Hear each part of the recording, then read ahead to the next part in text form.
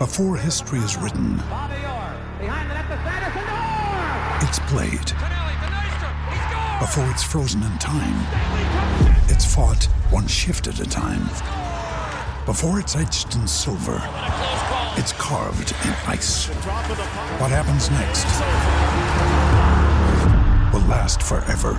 The Stanley Cup Final on ABC and ESPN Plus begins Saturday. You're listening to the Husker Online Show, your authority on Nebraska athletics. But I think it's been great to this point. Really appreciated the enthusiasm for the work, and I think we've had a lot of stuff go in. You know, obviously everything defensively is install, and then after that, you know, we're with the new quarterbacking and how that's going. There's been a lot of new things. But I think it's gone in fairly well. It's a pretty good midway point. We've done it before where we started right after spring break and then we had to kind of crank it out. So I actually like the break. I think it's good for them. I think it gives us coaches a chance to reflect a little bit on the first couple weeks and detail a few things, maybe look at what we need work on, and then get into that second half with another good plan. Yeah, I know a lot of guys are ready to kind of take the load off and get off their feet for a little bit. But, I mean, we've only had 5 or 6 practices before break, I think 6. So it's really not too bad. It's kind of a nice time break right there in the middle. So. Well, that's at the stage here for another edition of the Husker Online Show. As you heard it there from Mike Riley, Danny Langsdorf, and Mick Stoltenberg, the Huskers are on spring break. And for Robin Washad and Nate Klaus and I know we used to have some pretty good spring breaks, but we are spending our spring break here taping a late edition of the Husker Online Show. Apologize for all you Thursday lunch guys that wanted the show by lunch, but Nebraska practiced Thursday night. We got to watch practice. We thought it only made sense that we watched all the final practices here before taping this week's edition of the Husker Online Show. But 6 practices in the book for Nebraska as they go into spring break. They'll have 8 more to go when they get back, including what probably will be 2 major scrimmages and then the red-white game on April 15th. Lots to kind of digest. I mean, you look at all the angles with what Bob Diaco's doing on defense. You look at the play of the quarterbacks. You could go a lot of ways, Robin, but what's jumped out to you the most here at the midway point? Yeah, I would probably just say the overall crispness of the offense. And granted, we've only seen a handful of actual scrimmage situations and nothing really where anybody's tackling to the ground. So you take all this stuff with a grain of salt. But just from a pure execution standpoint, it's been so much better, especially from what we've seen over the past few years. It's almost you're almost surprised when a ball hits the ground or is intercepted. It doesn't happen very often. Yeah, I mean, everything is just very efficient and executed, almost to darn near perfection. And certainly got to be an encouraging thing for this coaching staff that is undergoing some pretty massive transitions on both sides of the ball. I feel like it's the energy throughout practice and the kind of the enthusiasm. I feel like guys are dialed in. I feel like the practices as a whole are a little bit more up-tempo than what we've seen, a little less standing around and things like that. So, and definitely, I think Bob Diaco and the defensive coaches have brought a little bit more flavor to that defense, some more energy there, and guys are feeding off of that. Usually that last practice before spring break can be a little sloppy because guys are looking forward to having a week off, and I felt like for the most part today that the practice was pretty crisp, and we saw some good things prior to the break. Yeah, the strategy too was interesting. Mike Riley kept the team extra late on Thursday. I mean, they were practicing well past 6:15, and then they're still going to make the players come in on Friday and have 4 p.m. in the afternoon meetings. So kind of making it hard for you to have that getaway early escape. I can joke. Remember, we all knew guys that would practically leave for spring break on Wednesday, and extend that thing to about a week and a half where these guys know what they're doing. They're making sure the players, are focused. And most of the guys I talk to are sticking around. I mean, every year you always get kind of that one kind of cool group on the team and they take the big trip to Florida or wherever. I didn't get the sense. I mean, most of the guys I've dealt with or talked to said they're just going to stay here in Lincoln. They are going to go back to their hometown, but you don't hear of anybody kind of doing that big exotic trip to Panama City or those places. So it's a pretty focused group. I think it's the first time too, Robin, where I feel like this truly is kind of Mike Riley's team. I think the first 2 years, especially, you had so many holdovers or guys from the Pelini regime that were pretty prominent names.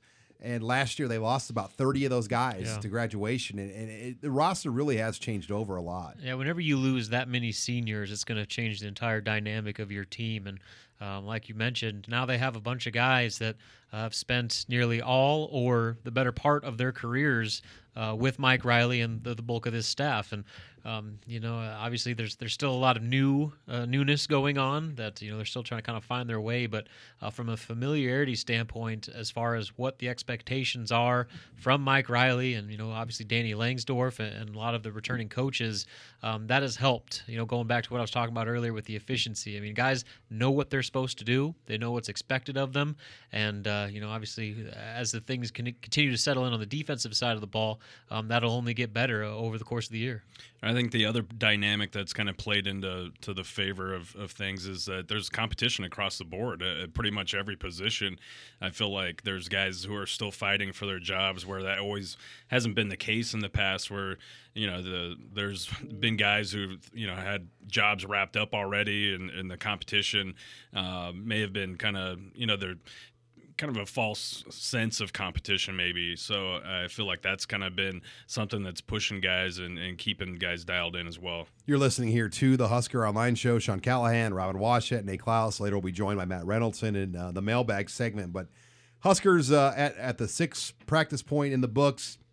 Some basketball news, too, we wanted to get to here in the open, but we are going to talk a lot of spring football throughout the show. Robin, Nebraska basketball lost Jeriah Horn this week, a story first broken by our own Eric Bossi at Rivals.com, very well-connected guy in the Kansas City area, and then you were able to speak to Jeriah yourself this week and confirm it with him officially.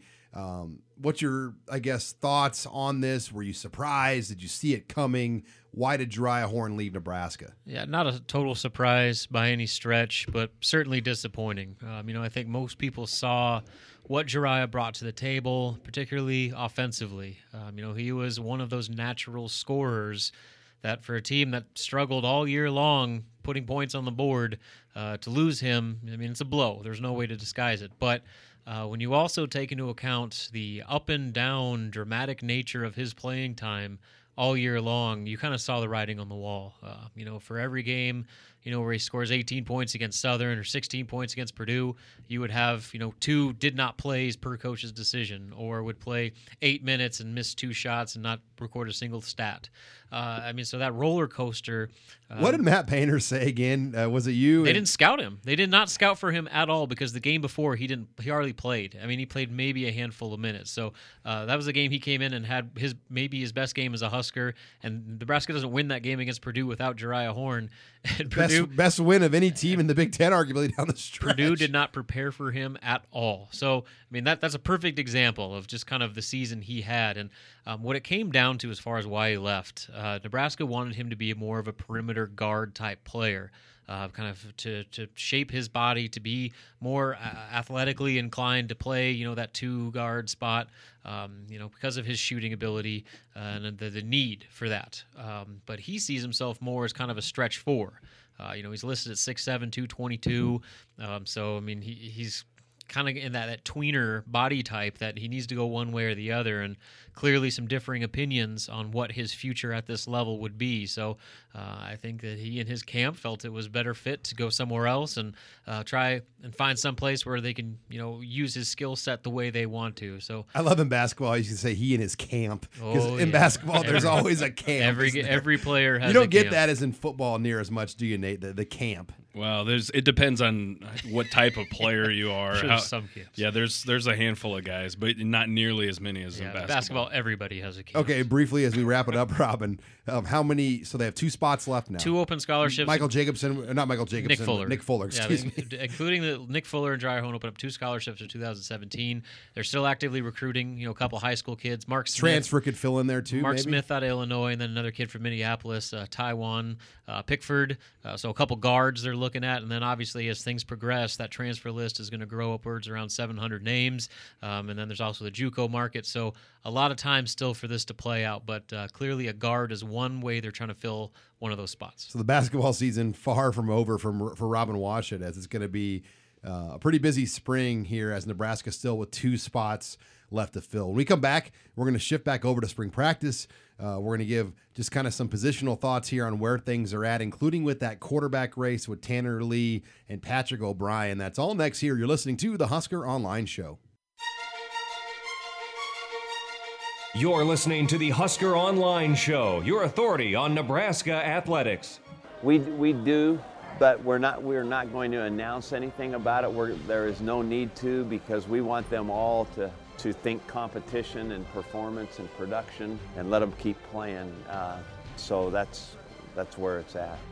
And welcome back here to the Husker Online Show. That was head coach Mike Riley asked here before the end of Thursday's practice, has anybody pulled ahead or made a move at that quarterback position? And more or less he said, yes, somebody has, or guys have made more moves than the others, but we're not going to tip our hand on that right now. And I think most of us would here in this room agree that that's probably Tanner Lee that's made those moves as Robin Washut and Nate Klaus rejoin the conversation. But we've hit on this the last few weeks.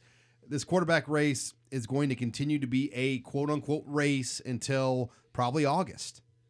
Yeah, I mean, I think that's the right way to go about it. That's what they said they were going to do all along, and they're clearly not going to differ from that plan. And yeah, I'm with you. I think if I were to name a starter for my team, it would be Tanner Lee, and I probably wouldn't hesitate much on that. Tanner Lee has been about as consistent as you could have hoped for. I mean, he is just immaculately accurate with his passes. You hardly ever see anything that is not, if it's not in stride, it's like barely a little bit off target to where guys are still able to make an easy play on the ball. And from what we've had seen the previous, X amount of years, before that, that's certainly a nice improvement. And I know guys like Stanley Morgan Jr. and DeMornay Pierce-Snell are loving every bit of being able to have, passes thrown to them where they don't have to reach back for the ball or stop their routes or come back 5 yards to try and make a play. So it's certainly a testament to just the improvements all around that position is made from, last year to this year. Nate, what's interesting too is if it is indeed Lee, like you and I probably agree right now, he's going to kind of fly under the radar. I mean, there's going to be like no preseason pub on this guy, and it will be interesting to see if it plays out like we think it could with this guy next year. How fast he kind of emerges as possibly a threat in this conference. Yeah, there's no question. I think there's going to be a lot of people that either don't know anything about him and are caught him kind of off guard by how polished he is as a quarterback and as a passer. Or they're just going to look at his Tulane stats too. Yeah, are going to be, just not give him a whole lot of credit for the type of player he is. But I definitely think that he's going to catch some people off guard. But let me say this: I feel like Patrick O'Brien is done very well so far in this competition, and and even though that Tanner Lee's been getting all the pub and everything, I feel like Patrick O'Brien has definitely impressed me with how he's handled himself so far, and he's definitely making it interesting. At least everyone wants to talk about Tanner Lee, but I feel like Patrick's got a bright future ahead of him as well. You're listening here to the Husker Online Show. Sean Callahan, Robin Washut, Nate Klaus, as we're at the spring break point. Other guys on this offense that have jumped out: Stanley Morgan Jr. I mean, having just a phenomenal spring. I'd put DeMornay Pierce-Snell in that category as well when you look at how he's looked at times this year. I think both those receivers could be different type of players with these new quarterbacks. I think Stanley Morgan could break records this year if he can stay healthy. A shot at the first 1,000-yard receiver. I mean, he is just looks like an NFL player. And in fact, on Thursday, both of you guys, I made the comment. There was a play where Tanner Lee found Stanley over the top of the defense, hit him perfectly in stride for a touchdown. And I said to you guys, that was about as close to an NFL-looking play as we've seen in a Nebraska practice on offense in a long, long time. It had that look to it. And, man, if Stanley can live up to, the potential that he shows he has, we're talking about a ceiling that is Wait, what would Jordan say? The ceiling is the roof. The ceiling is the roof for Stanley Morgan Jr. Yeah. He's definitely playing at a very, very high level right now, and I don't know if he understands how good of or how high of a level he's actually at. And he's, for a guy who's just coming off his sophomore season, has I feel like he is really taken off as not only as a player but as a leader too. He's definitely a voice on not just in that wide receiver room but on this team, and that connection between Lee and Morgan Jr. is going to be very, very real this year. You're listening here to the Husker Online Show. Sean Callahan, Robert Washett, Nate Klaus. Now let's look at the offensive line. I mean, I think there's still a lot of questions with this group. I'll kind of go down the line of things I'm looking at or concerned at. Left tackle, I think Nick Gates still is trying to kind of emotionally get back at it after that bowl game against Tennessee and Derek Barnett. And you've seen just some, he just physically looks lighter, doesn't look as good as we've seen. Center, I think there's a lot of questions still. Is Michael Decker really good enough to be the guy, or is John Raridan experienced enough as a redshirt freshman to win the job? That's one I'm looking at. Then right tackle, David Neville. So that's a position where we still don't really know, Robin, kind of who's going to be those starters and emerge here over the spring. Yeah, the Gates deal is somewhat concerning, just because we all saw what happened to him in that bowl game where Derek Barnett kind of took his lunch money and left him beat up on the corner. I mean, that was a tough deal for him in a lot of different ways. And, he came back this spring and just hasn't really quite looked like the same guy, both physically and mentally. It's funny because there was a point, I think it was last Saturday when, he was walking off the field, going to a different station or whatever, and he patted Mike Riley on the back and, said the joke to him, and Riley says to him, "Hey, Nick, it's good to see that smile again." And that kind of shows just kind of where Nick was, not too far off in the past here. That he was rattled. Yeah, this is something that he's been having to deal with, and Nebraska is keeping its fingers crossed that he can find a way to shake out of that. And I think just getting back on the field is going to do a lot of good for him because every rep you take, that's one rep further away from that Tennessee game that you're going to get. And I think that's going to do a lot of good for him to just kind of just remove himself from that really bad day and get back to the Nick Gates that we know that he can be. Well, there's no question about that. Nebraska needs Nick Gates to be back to the Nick Gates that they know he can be, because the level of depth there at both tackle spots is razor thin. You've got Cole Conrad working out at that number 2 left tackle, but really he's a guy who could fill in anywhere across the board. And he's really the number 2 right tackle. Yeah, exactly. David Neville, I think, is working on a very short leash this year after having an underwhelming season last year. So, and we'll see what happens there. I feel like so far, though, that line has been doing okay. Probably hasn't exceeded my expectations, but has definitely not been disappointing either. Yeah, here's another thing that's going to factor into that. Regardless of how much progress the line makes, the offense is going to do a lot to help that offensive line with their play calling. Mike Riley made that clear in his opening spring press conference. You're going to see more draws, a lot more screen passes. And guess what? You have quarterbacks that can check the ball down, too, that aren't just going to stand in the pocket and wait to get hit. So the offensive line, I think, will be better. But more importantly, they're going to get a lot more help from the other offensive pieces around them. And that check down, guys, is going to be one of the new weapons in this offense we really didn't see the last 2 years. Tommy Armstrong preferred to run it versus checking it down, where these guys aren't going to run it to get 4 or 5 yards. They're going to check it down, and we've already seen Mikael Wilbon and Trey Bryant particularly. They've become excellent check down backs. There was even a good play on Thursday where Luke McNitt caught a ball in the flats. I think the fullback could also factor in more as a receiver, because McNitt is – I wouldn't want to tackle McNitt in the open field when he's running. I mean, he's a bull to bring down. Yeah, no doubt. And they're going to use all their weapons at their disposal. And there was a play on Thursday as well, when they're working on their red zone stuff where, all the routes downfield were covered. and Tanner Lee swings it out to Wilbon on the left flat, and Wilbon goes untouched for a touchdown. I mean, so you don't need to force those throws that we've seen so many times. Or try to run it. Yeah, or try to run it. I mean, you got to just sometimes let the playmakers around you make plays. And to these quarterbacks' credit, both Patrick O'Brien and Tanner Lee, they're more than willing to do that, and I think that's going to pay off big. All right, well, when we come back, we're going to shift over to Pro Day. Nebraska held their Pro Day in Lincoln. We got a chance to see Tommy Armstrong, Sam Cotton, Brandon Riley, Ethan Carter, Nathan Gary, a number of guys work out. We're going to talk about what they did at Pro Day. That's next here. You're listening to the Husker Online Show. This is Husker Online, your authority on Nebraska athletics. I think I prepared well throughout those 2 months of preparing for it.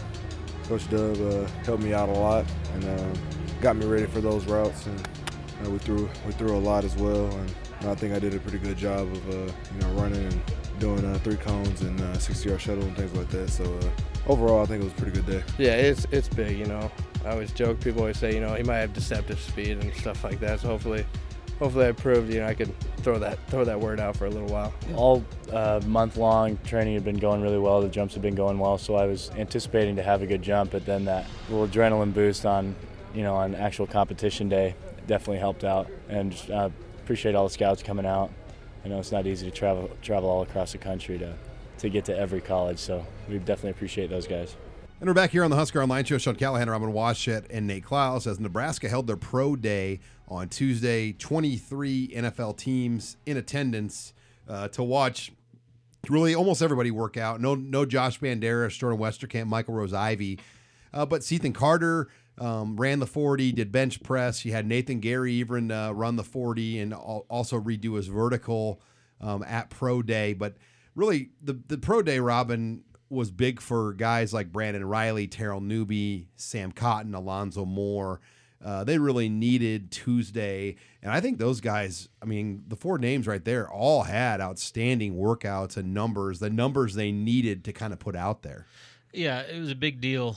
23 scouts from, I think, about 20-some teams. I know there was a couple teams that had multiple scouts there. So that was a great spotlight for these guys to get. Obviously, I personally would have loved to see, a guy like Brandon Riley, see what he could do at the combine. But this was, the next best opportunity for him, and he took advantage. I think he came in wanting to, like he mentioned in the open, show that he was more than just deceptive speed or a lunch pail guy or, whatever little phrase you can use for that type of player. And I think he did that. He ran in the low 4.4s and showed that he is a legitimate athlete. And, along with Alonzo Moore, who also had a very good testing day, I think those guys caught some NFL attention. And maybe the guy that benefited more than anybody was Sam Cotton. And let's go through his numbers. Yeah, Sean, 4.75 in the 40, 10.7 in the broad jump, standing broad, and then a 35-inch vertical. So,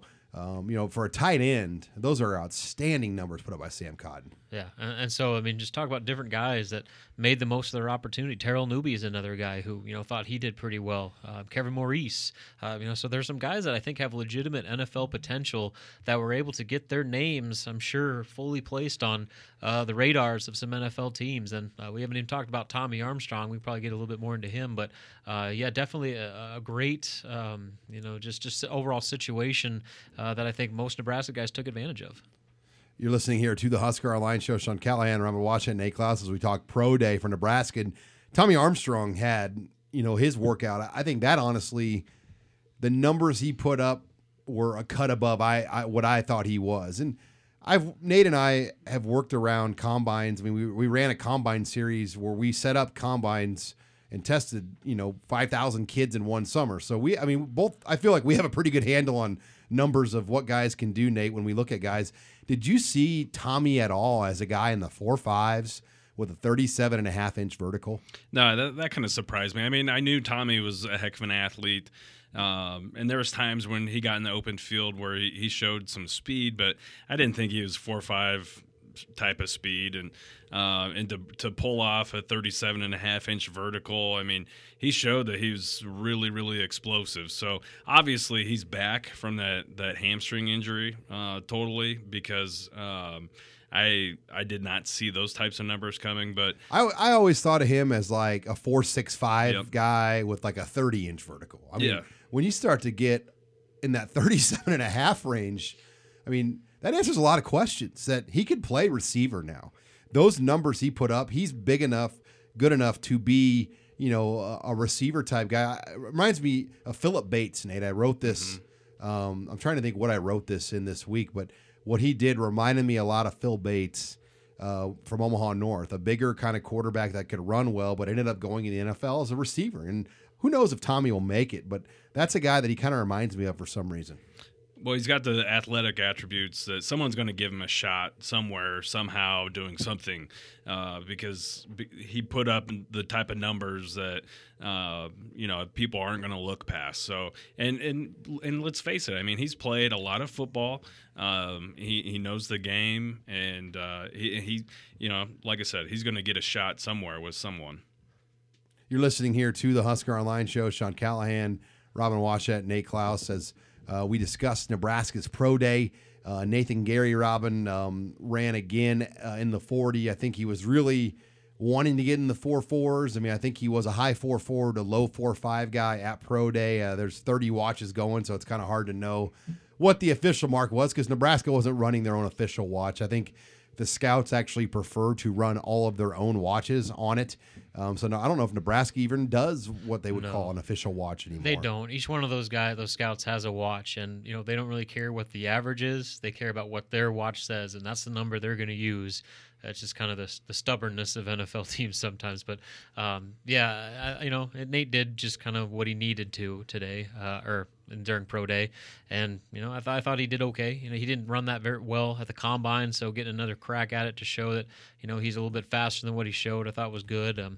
I think Nate's put himself in position to be drafted. Whether it's as a linebacker or as a safety, I think kind of depends on the team. I just can't see linebacker though. You really just think that hybrid role. He's an in the box safety. Yeah, but shoot, look at what Brian Urlacher was, a safety who came in and ended up being a all-pro middle linebacker. So it can be done. I'm not saying Nate's going to be that type of guy, but there are teams that have told him that they're looking at him as a linebacker. So that's not out of the question. And so I think that he's just too talented of an athlete to not be drafted. And I think that both him and Nathan Carter will hear their names called at some point in that draft and keep Nebraska's streak alive. Now, Nebraska will have kind of another mini pro day in the first week of April. Josh Banderas, Jordan Westerkamp, Michael Rose-Ivy, and then former Notre Dame and now Cincinnati quarterback Gunnar Kiel is also expected to be up at Nebraska. He shares the same agent as Westerkamp, so he could be the guy throwing to them. But it was disappointing. I would have loved to have seen Banderas run. I had heard he had been running consistently in the 4.6s, and if he does that, I think that's going to answer a lot of questions because a lot of people think Banderas is more like a 4.8, 4.9 guy. And if he runs 4.6s, he's going to have a really good chance, Robin, I think, to get held onto an NFL roster somewhere. And he's another one of those guys that I think is a much better athlete than people think. And it was disappointing that he didn't participate in Pro Day, but it's just kind of the way things work. But I think that once he does get his chance to test in front of NFL teams, I think he's going to open some eyes. Because he was an exceptional athlete in high school, and I think that he's one of those guys that I still think is kind of coming into his own as a football player physically. So it'll be interesting to see just kind of how he does and what types of number he's puts up because he's again add him to the list of guys that I think that could surprise when they get out there and have a chance to show what they're all about. You're listening here to the Husker Online Show as we wrap it up here on discussions from Nebraska's Pro Day. And you look at the draft streak. I mean, that's Nebraska's got this streak of like 45 years or whatever, having multiple players drafted, something like that, where this will be a year will be interesting. I think they'll have 2 guys drafted, Robin, but it's going to be dicey. Yeah, it will be. It's not going to be a deal where we know on Friday night. I mean, it's going to go into Saturday as it's really a team of 4th to 7th round type picks or high free agent type guys. Yeah, and so it's probably going to be as risky as it's been in a while. Usually Nebraska always has, those 1 or 2 shoe-ins that are going to go. It's just a matter of where. But, hopefully with, what both Ethan and Nate were able to do, both at the Combine and a Pro Day, we'll be able to kind of secure their spot to keep this thing going. All right, when we come back, we're going to take your questions in the mailbag as Matt Reynoldsson has had a bunch of S. Latimer's garbage to go through, and we will see if we got any real questions. But that's all next here. You're listening to the Husker Online Show. This is Husker Online, your authority on Nebraska athletics. I think it's unmatched, honestly. Here it's all football. Everything is there's just no distractions, and I think it's wonderful. I think it's great because I can just focus on school and football, and I don't know how to put it in words. That's all there is here. And welcome back here to the Husker Online Show as we will take your questions here in the mailbag. That was quarterback Tanner Lee. Just talking about his time here at Nebraska. It's been just over a year now for Lee, and not even a year. He got here in August, but just blown away by how much this place loves football, and none of us here are that surprised about that. But let's bring in Matt Reynoldsson, Sean Callahan, Robin Washut, Nate Klaus. Matt Reynoldsson joining us here on his spring break. You going anywhere fun, Matt, for spring break? No, just staying here, covering a little bit of baseball. It's supposed to be pretty nice out, so I'm hoping get a few nice days to spend outside, maybe go home, see the family. My nephew's actually here from Phoenix. Might spend a little time with him. Well, you'll stay out of trouble, which is good. But Yeah. What do you got in the mailbag? And did S. Latimer make the mailbag this week? Well, he made the thread for sure. He filled out the thread very well, but we had a few pretty good questions in there, but I did have to dig for them. So starting off, what player has made the biggest move on the depth chart since the start of spring practice? I guess Eric Lee is one that today or Thursday we learned a lot about, that he really has emerged as a guy. I mean, he's going to be in the mix as a key backup, maybe a dime corner, or who knows. But I think Eric Lee's one, Robin, that jumps out right away. Yeah, that's definitely one. I'm having trouble thinking of another one, just because it's kind of remained the same as far as your first teamers. What about tight ends? I mean, there's some tight ends that maybe have emerged. I guess the fact that Tyler Hoppus established himself as, the clear-cut number one. There was maybe some question about that. I think maybe a lot of people assumed he was going to be that guy, but he has locked that job up. He is the starting tight end for the start of 2017. So I guess I'll name him and take the easy route. Yeah, it is hard. Maybe a guy like Brian Reimers. You could throw it. Yeah, Reimers, Reamdog, Rimmers. Matt, what is it? It is Reimers. It's Reimers, okay. yeah. Grew up Matt would playing know. He's a sports with him. Played soccer and basketball with him. It's Reimers. But I think he's a guy who's established himself as a player who's going to play a key role at wide receiver. Keith Williams talking about he's a guy who can make all the plays, and now he's to the point where when he doesn't make a play, Keith Williams gets upset with him. It used to be when he did make a play, he was super excited, but now when he doesn't, he gets very upset because he knows exactly what he could do. So I'd say Brian Reimers maybe. And people are excited about the passing game, but a lot of people are interested in what the run game is going to look like now without really that quarterback run option there. So give us a glimpse of what to really expect from the run game inside the tackles, outside zone. What are we looking at here? Well, they've really been trying to master two runs, the inside zone and the outside zone. And when Riley talks about having these identity runs, the inside zone run and the outside zone run, which are basically just kind of simple zone handoffs with zone blocking schemes up front. That's what they want to be, and that's what they want to do. It allows that offensive line to play physical. But those, to me, Robin, have been the main running plays we've seen them work on all spring. Yeah, I saw a couple of those on Thursday, especially during the red zone work where, it's where the zone blocking to the right and the running back starts right and cuts back left on that kind of counter play, and it was wide open. You're talking about getting 10, 15 yards a pop on those types of runs. So I think that's going to be a huge part of what they do. But also keep in mind, Mike Riley made it clear they were going to incorporate the draw game far more. So I think that's going to be something new that we may necessarily haven't seen over the past couple of years. That's going to be incorporated far more, given the nature of the change of quarterback. Yeah, I kind of have to agree with Robin there.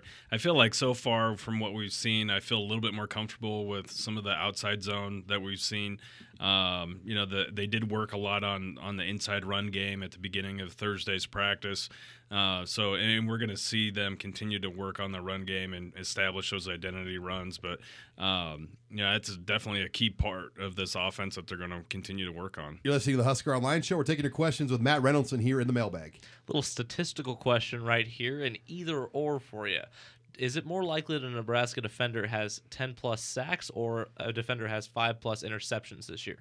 5+ interceptions. I honestly, if you put a gun to my head and said who's going to have the 10 sacks, I don't know who I'd say. I'd be like, I'm dead. I really don't. I don't know who that guy would be. Alex Davis? I mean, but he's not going to have 10 sacks, guys. Yeah, that's a lot. No. I mean, who's going to have 10 sacks on this team? Nobody on this team. And I agree with the interceptions, not only because that's probably the most talented area of the defense, but Mike Riley said it after Thursday's practice. He thinks that the secondary is really going to be a strength, and they've made it an emphasis to take the ball away more than ever. Talking with Aaron Williams on Thursday, he said that is like the focal point. This entire secondary has kind of tried to ingrain in their brains, take the ball away, whether it's forcing fumbles, stripping the ball away, picking off passes. Taking the football is priority number one for this team. So I think just by the nature of that, you're going to see more turnovers forced, and so I think primarily that's going to come through interceptions. Yeah, I'd have to go with the interceptions there. And Keith Williams made an interesting remark today where he said that they've faced more different types of coverages here in the first 6 practices this spring than they have since they've been in Nebraska. So there's a lot of talent in that back end, and I think Bob Diaco is getting creative and utilizing different coverages. Quick recruiting question about, how much of the class Nebraska will have filled by the fall. A question wondering if 75% of that class will be complete by the time the season starts. Well, that's crystal tough to ball say. time, Yeah, Nate. Hey, I don't really want to say anything definite, but I feel like we're going to know a lot more after this spring game. I think between the spring game and the Friday Night Lights and the Big Red weekends, by the end of June, we'll have a pretty good read on exactly how far Nebraska's recruiting class is going to be filled up before the season starts. They're at 3 guys right now. I think they end up signing anywhere between 18 and 21. It's going to, depending on how much room they can. And there's going to be some attrition. Yeah. I mean, there's guys after this spring that are just going to leave. It happens, and that's the world we live in. So you'll see 2 or 3 guys, I would think, leave here by the end of spring because it happens every year. No doubt about it. And, they were halfway home last year by July. I think they had 10 or 11 commits. They have 3 now, which is basically tracking right where they were last year, right around this time. So, I think they'll probably be at least halfway done by the end of June, and maybe close to 75%, but I don't know if they'll be all the way there. All right, we got time for one more question here in the mailbag. Little open forum baseball question for you. If Darren Erstad is a stock, are you buying, selling, or holding on to what you got? I'm holding. I mean, I'm not a part of this club of overreacting fans in February that freak out when Nebraska loses a few games against top 25, top 10 competition as a Northern team in February. It's just reality. Every Northern team, even when Nebraska was greater than Dave Van Horn, they dropped most of these games in February. So I think it's way too early to buy or sell anything. They've made the dang tournament 2 out of the last 3 years, and it could have been 3 out of 4. The year they didn't make it, their RPI was 31, but they were 1 game under 500. Have they won a tournament game or a key, series or super regional? No, but I still think that they're holding on. Yes, they could be better, but I don't think Darren Erstad by any means is in a bad job. Yeah, I mean, I don't understand kind of why there's such this just aggressive mob mentality against Darren Erstad. I mean, obviously, yes, they like Sean said, they could be better, especially with the resources behind the program. But the reality is, geographically, Nebraska is always going to be at a disadvantage, and so that's going to be something they're going to be working uphill year in, year out.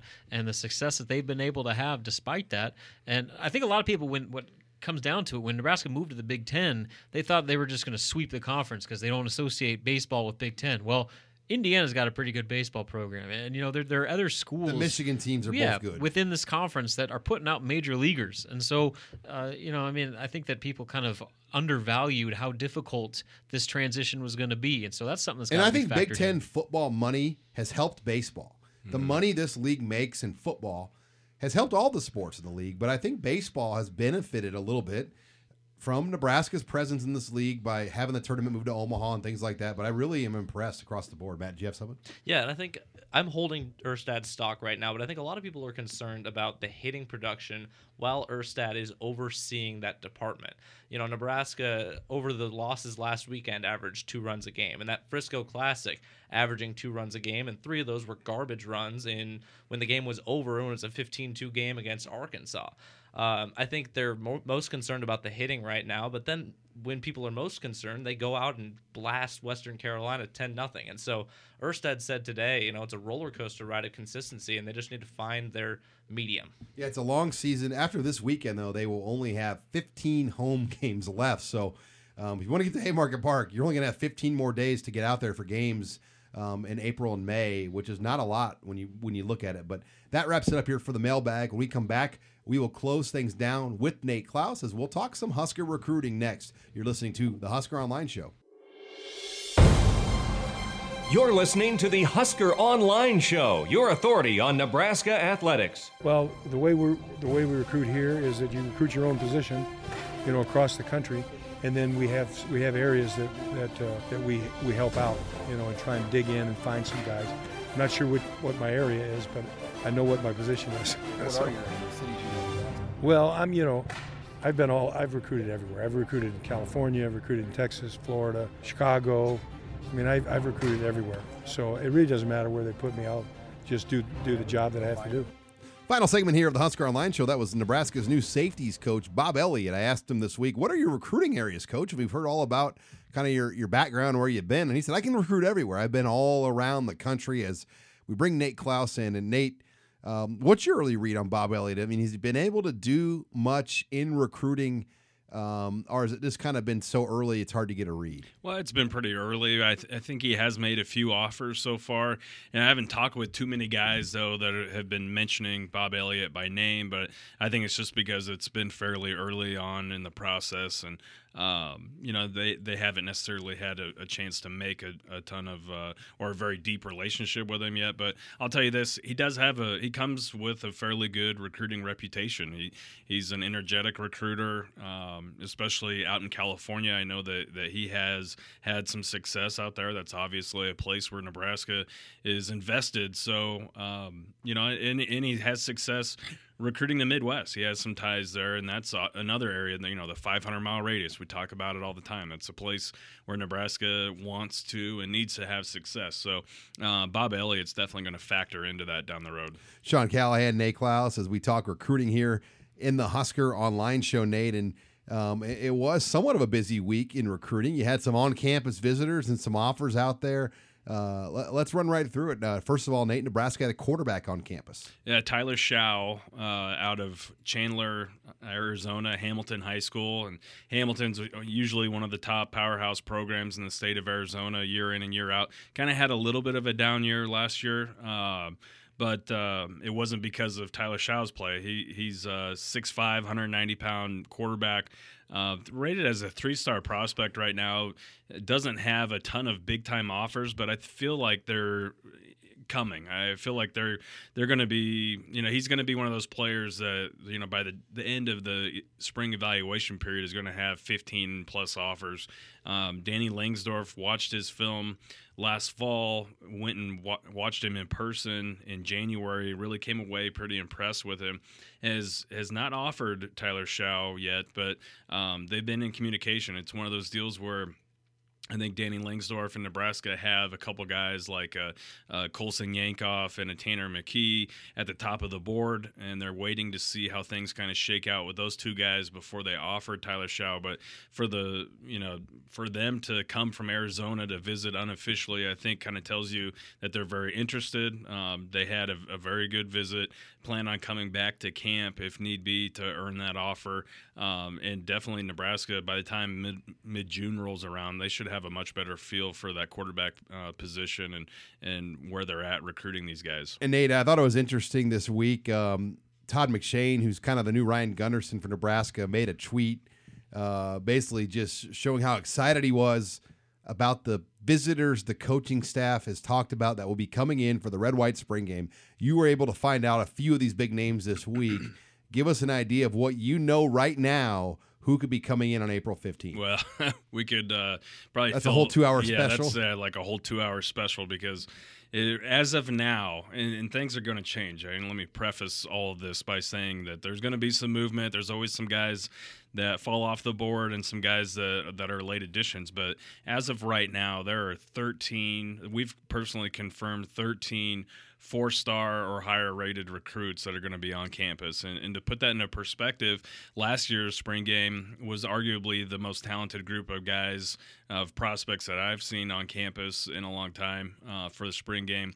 And there were only 8 or 9 four-star or higher-rated guys on campus. So they're already at 13. And I think there's another 7 to 10 guys that I've talked with that are four-star guys that have told me, I'd like to make it. I'm really hoping to make it. I'm working things out. I'm working on, planning on travel arrangements or, talking with my parents or my coaches to figure out how to get to Nebraska. So, 13 four-stars so far. I feel like we're going to see that list kind of grow. And I think you have to start off with TJ Pledger and the IMG Academy guys, Bookie Radley-Hiles, Joshua Moore, a handful of IMG guys that are all coming up. Obviously, this is going to be the second spring game that Bookie Radley-Hiles has been to, and he's kind of turned into the new Keyshawn Johnson Jr. of this class. Even though he's yet to commit to Nebraska, I feel like they're in a great position to end up landing his commitment, and he has been kind of recruiting for the Huskers. He's been telling all of his new teammates at IMG Academy how impressive Nebraska is, what the atmosphere is like, what to expect on their spring game visits. So, this is, I think he's going to be a very influential recruit in this class for Nebraska if and when the Huskers end up getting him. You're listening here to the Husker Online Show. Sean Callahan, Nate Klaus, as we discuss recruiting storylines. Now, Nate, things will kind of quiet down here over spring break. Coaches are going to go out of town. Do you anticipate that, or do you still think there's going to be a lot of stuff that will break here over the next week? I still think that there's going to be at least news, some like spring game confirmations and some new offers that go out. I feel like it is going to slow down a little bit since the coaches are going to be on somewhat of a hiatus. But I'll be honest with you, a lot of these guys that I talk with say that Nebraska is in touch with them pretty much on a daily basis, especially Keith Williams, Dante Williams. Those are two names that a lot of recruits tell me I hear from them every single day. So, and I think that's kind of ingrained into their nature as recruiters. They're kind of passionate about their craft of recruiting, and I feel like if they're not reaching out to all their recruits every single day, there's something wrong. So I feel like those are two guys in particular that are going to continue to recruit their guys at a high level, and we're going to hear more of their players kind of confirm for the spring game or confirm for unofficial visits yet this spring here over the next month or two. And Nate, that evaluation period is going to be here before you know it. I mean, the coaches literally will be out the day after the red-white game probably is. The way it works now, you can pretty much be out 6 weeks over that evaluation period. Yeah, it's starting April 15th. That's the first day, or actually the 16th. And you basically might go out 4 days a week. I mean, you break it up where you can be out all 6 weeks, right? Yeah, you have a certain amount of evaluation days in that 6-week period that you can use as a staff. So in Nebraska and pretty much every team in the country kind of spreads things out throughout those 6 weeks to use all those days. And I think what the strategy strategy in the past used to be that they were going to kind of go out and see as many guys in person as they could and make a ton of offers during that evaluation period. But here over the last 2 years, we've seen Nebraska try to get ahead of the curve and offer a lot of their top prospects prior to the evaluation period. That way they could go and show these guys attention with an offer already on the table for Nebraska. And thinking, I think the thinking there is that it would mean a little bit more having already been identified and offered by Nebraska, and then to have a coach come by 2 times in the spring as they can. They can go by the school, and then they can evaluate at a sporting event or something of that nature as well. So I feel like Nebraska's kind of been taking a pretty, conservative approach in the way that they're recruiting guys. They're aiming high. Out of the 160 or so offers that they've made, about 140 of them are to players that are in the top 250 in the entire nation. So they're definitely being they're aiming high, I'll say that. And there are going to be some new offers that obviously go out once they see guys in person, but I think they're going to be flooding the market and hitting as many of their top targets as they can once the evaluation period gets underway. Well, lots to talk about here, I'm sure, as we get into the weekend, Husker baseball play, but things will quiet down a little bit as spring break will take place. Huskers back in action March 28th, but we'll be back again here next week with another edition of the Husker Online Show. Thanks again for joining us this week on Husker Online, your authority on Nebraska athletics.